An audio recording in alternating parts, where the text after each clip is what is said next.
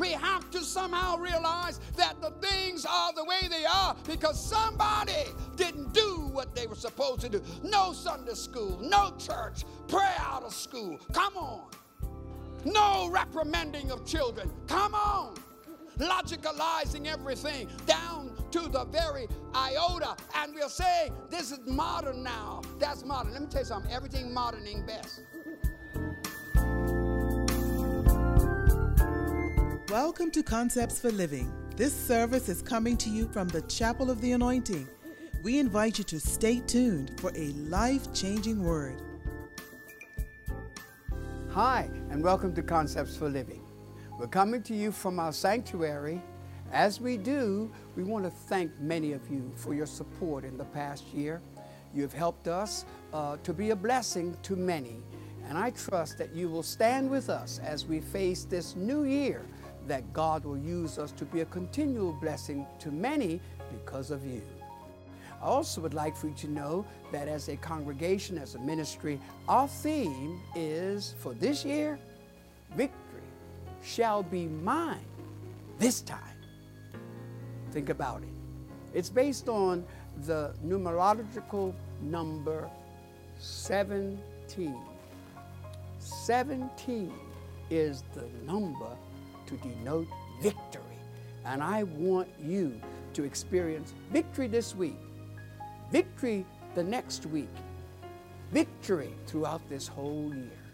May God bless you and yours to experience that victory. Now, in this message, I'll be speaking from the theme, Victory Shall Be Mine This Time. I want you to look at someone and say to them, victory shall be mine this time. You may take your seat.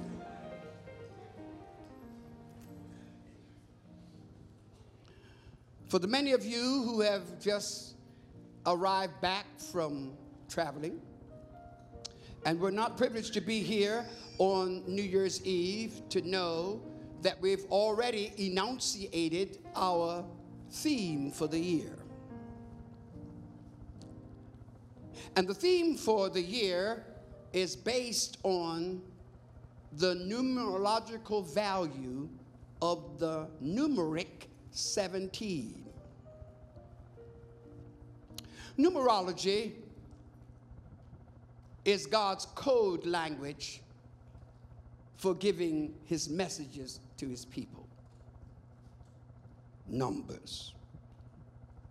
Our theme is the theme for this message.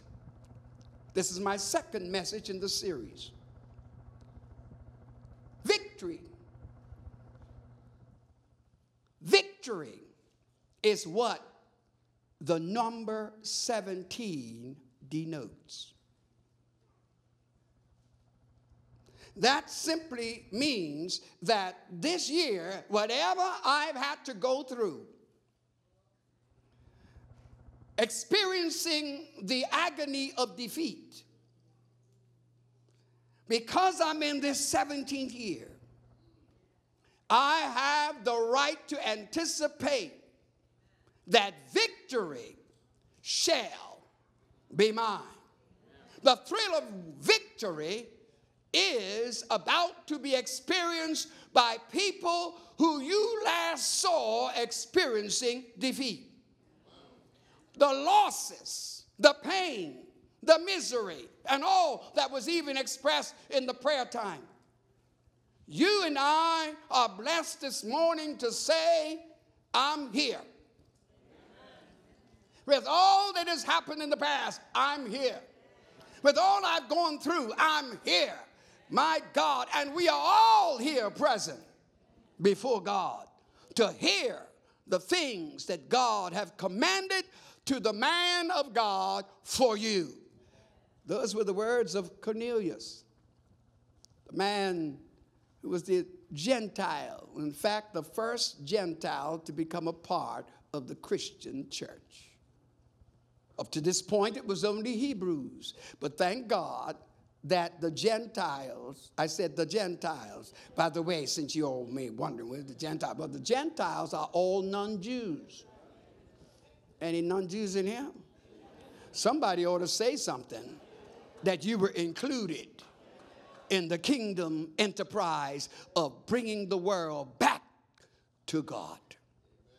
And so when I look at this thing, and as we further pursue it and the implications thereof, I've got to ask that you will note this 30th chapter of 1 Samuel, because it speaks about the battle at Ziklag.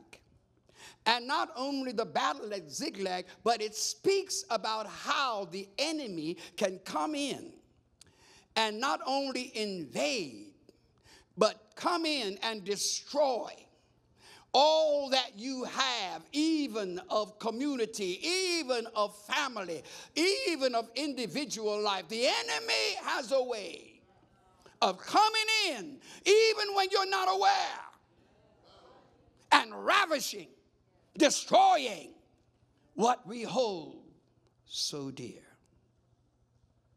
That particular statement can be applied to individuals as well as to communities.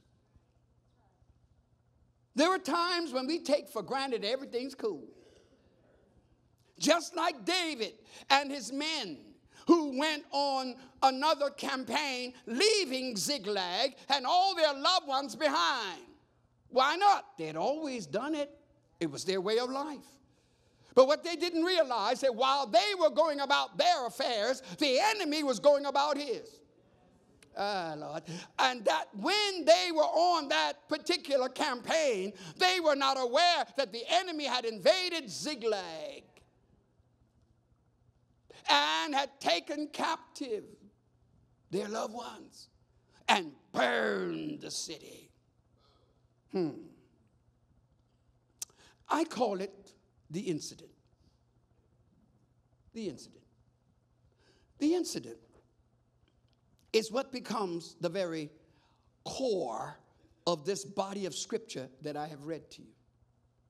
This incident that took place in the city of Ziklag represents an example of what you and I can take from this passage to be able to cope with our own battles and our own disruptions and our own confrontations and our own situations, so that in the end, just like David could testify, we will testify in the end. Victory shall be mine.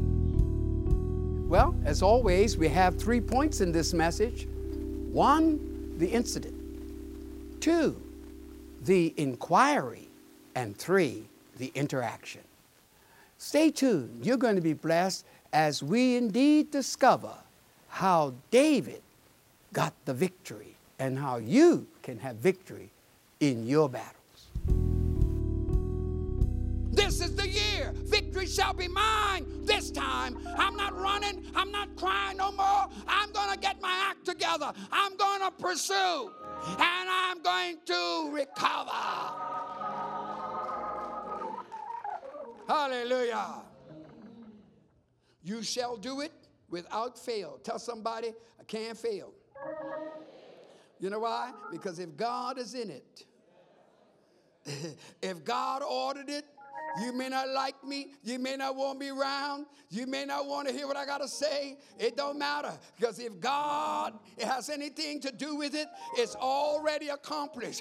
I know the thoughts that I have concerning you. Thoughts of good and not of evil. To give you what? An expected end. Or to give you a future and a hope. That's why if I were you this morning, I'll join you, because I've already done it, but I'll join you. I'll start praising God right now that all my future, that Bermuda, that my life, my family, the defeats we had, all of the struggling that we had is about to change, because God, when he gets ready, he can open up doors for you. He can make ways for you. He can do things that you could never do on your own. Somebody ought to say, yes, Lord.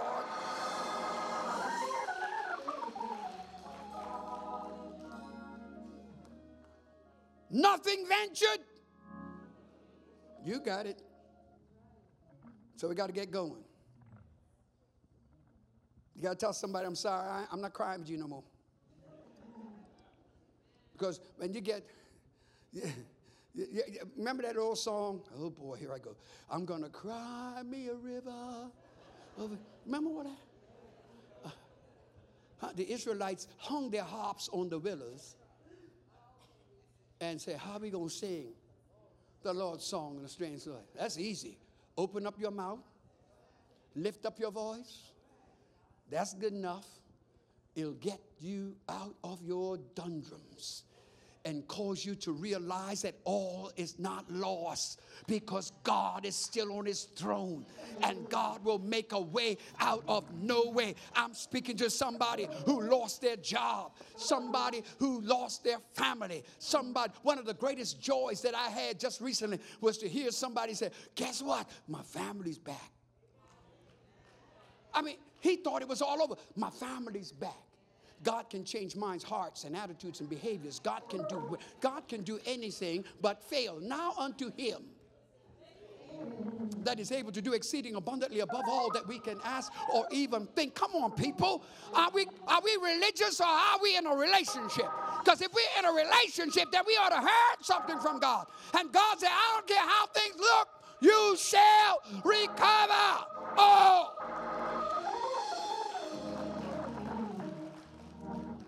And so, notice the third thing, and I'm through. The interaction was because of God's divine intervention. God will intervene for us, but it doesn't take from us the responsibility to interact. Say it again, Pastor. Well, I said God intervenes on our behalf, but the interaction is on our behalf. David had to go and fight, and he fought from morning to evening of the next day. And he fought until he was like, moving himself into. Anybody been through a situation where it's dark and it just seemed like blank and you're struggling and you can't get through, and then all of a sudden you see a little crack. And that crack starts letting through a big beam that lights up your situation. It don't have to be a big thing, but if I could just get a crack. Somebody say, if I could just get a crack. If I could just see a little bit. If I could just sense a little bit. And sometimes God may not even let you see it. He may let you sense it. Because when there was no rain, I hear Elijah saying, I hear the sound of an abundance of rain. When it wasn't raining, not a cloud in the sky. But he said, I hear it. I hear it. I hear it. Your senses will tell you that God is about to do something for you. God is about to open up a way for you. God's getting ready to give you a victory. God's getting ready to make you stronger than you ever were. You're going to come out better. You're going to come out stronger. The interaction is that they finally connect with the Amalekites and destroyed them. And now David goes to pick up. David begins to take his wives back. Children coming back. And then everything that the enemy took from him is on its way back. Somebody looking at me funny this morning. You know he took some stuff from you. You know you lost some things. But I got news for somebody this morning. Call it prophecy if you want. I am saying that what God's going to prove to you this year, if you will be faithful and true, and if you'll stay in this, and if you walk in faithfulness and in commitment to him, guess what? The enemy's getting ready to get a great big surprise, because you're going to show up, and when you come to show up, you're coming to pick up everything the devil took from you. Everything in your family, in your house, in your neighborhood, in the country is coming back. God, help me this morning. I need help from heaven. Like Job, we're not only going to get it back, we're going to get more than what they took. Because God said the devil will have to pay you double for what he took from you. Somebody ought to say, thank you, Jesus. Because it'd be good enough just to get back what he took. But to think that I'm getting back more than what he took, somebody ought to say, somebody ought to be happy right now. But y'all just looking at me like I don't know what I'm talking about. But I know one thing, that Job got back more. The Bible said he got double what he went through and what the devil took. Ziglag. Say ziglag.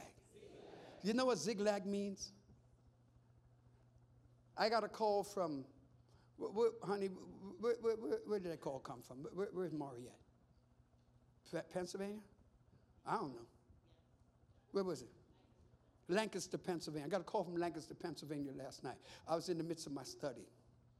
And while I'm in the midst of my study, someone on the other end, not in my study, not knowing what I'm studying, I'm checking out Ziglag because I had a passion to find out what Ziglag means. And the person in the background of the one talking to me said, it means press. I heard press. I said, press. To myself, I recorded it. Then I went and checked it out. And when I found out that Ziglag means press down and running over. That's why the devil wants to attack you. Because you don't know what you're in the midst of. You're in the midst of abundance, and you're trying pork with pig under the arm. Like you don't even know where God has stationed you. Everybody up in here this morning ought to give God praise right now for where he has you. Because where he has you, woo, it's a place of abundance. Pressed down, shaken together, and running over. Well, you know, God is moving so powerfully in our ministry, even in this country. And then to get responses from all around the world, we are much encouraged. Once again, thank you for your support, and we look forward to your continual support. So until next time, when we shall come to you with more Concepts for Living, may God bless you and yours. Thank you for viewing Concepts for Living. If you would like a CD, DVD, or download the entire message, go to our website, www.fcogchapel.org. We would like to hear from you. Please send an email for prayer or send a praise report on how God is blessing you through this program. We invite you to join us again for another Concepts for Living.